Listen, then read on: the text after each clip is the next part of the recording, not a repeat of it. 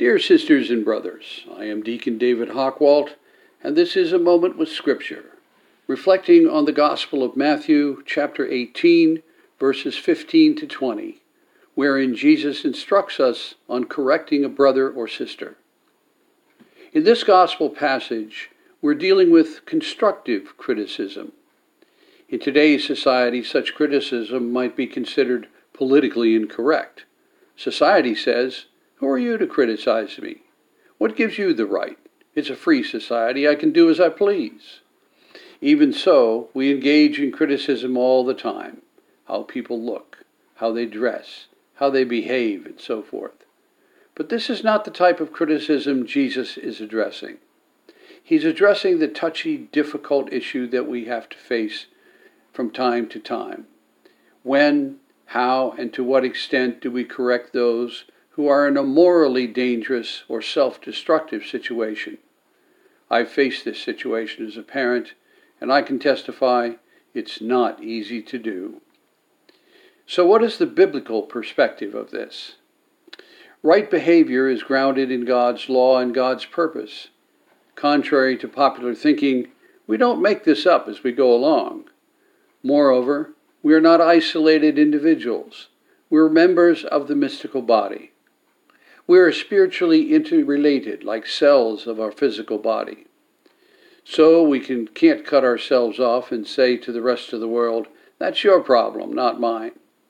From the biblical perspective, we're obliged to engage in constructive criticism with our brothers and sisters.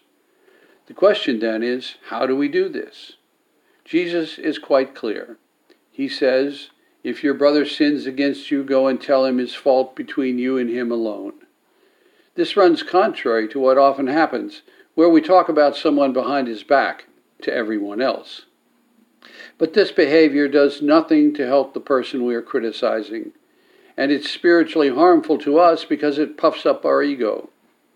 But going directly one-on-one to the person we're criticizing gives a fighting chance for a positive change, provided we do it in the spirit of Christian love, not out of anger or petty criticism. Suppose this doesn't work. Suppose that person ignores us or lashes out at us.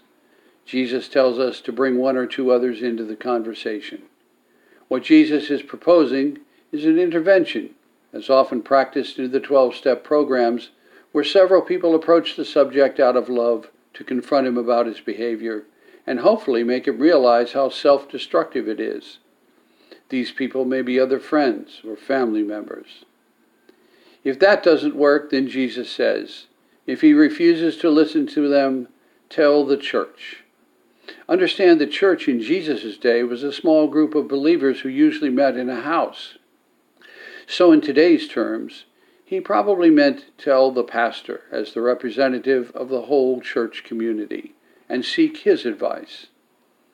Suppose none of this works. Then Jesus says something that on its face sounds harsh. Treat him as you would a Gentile or a tax collector. To the Jewish mind, that would mean ostracize the person, shun him. But recall how Jesus treated Gentiles and tax collectors. With compassion, he sought them out.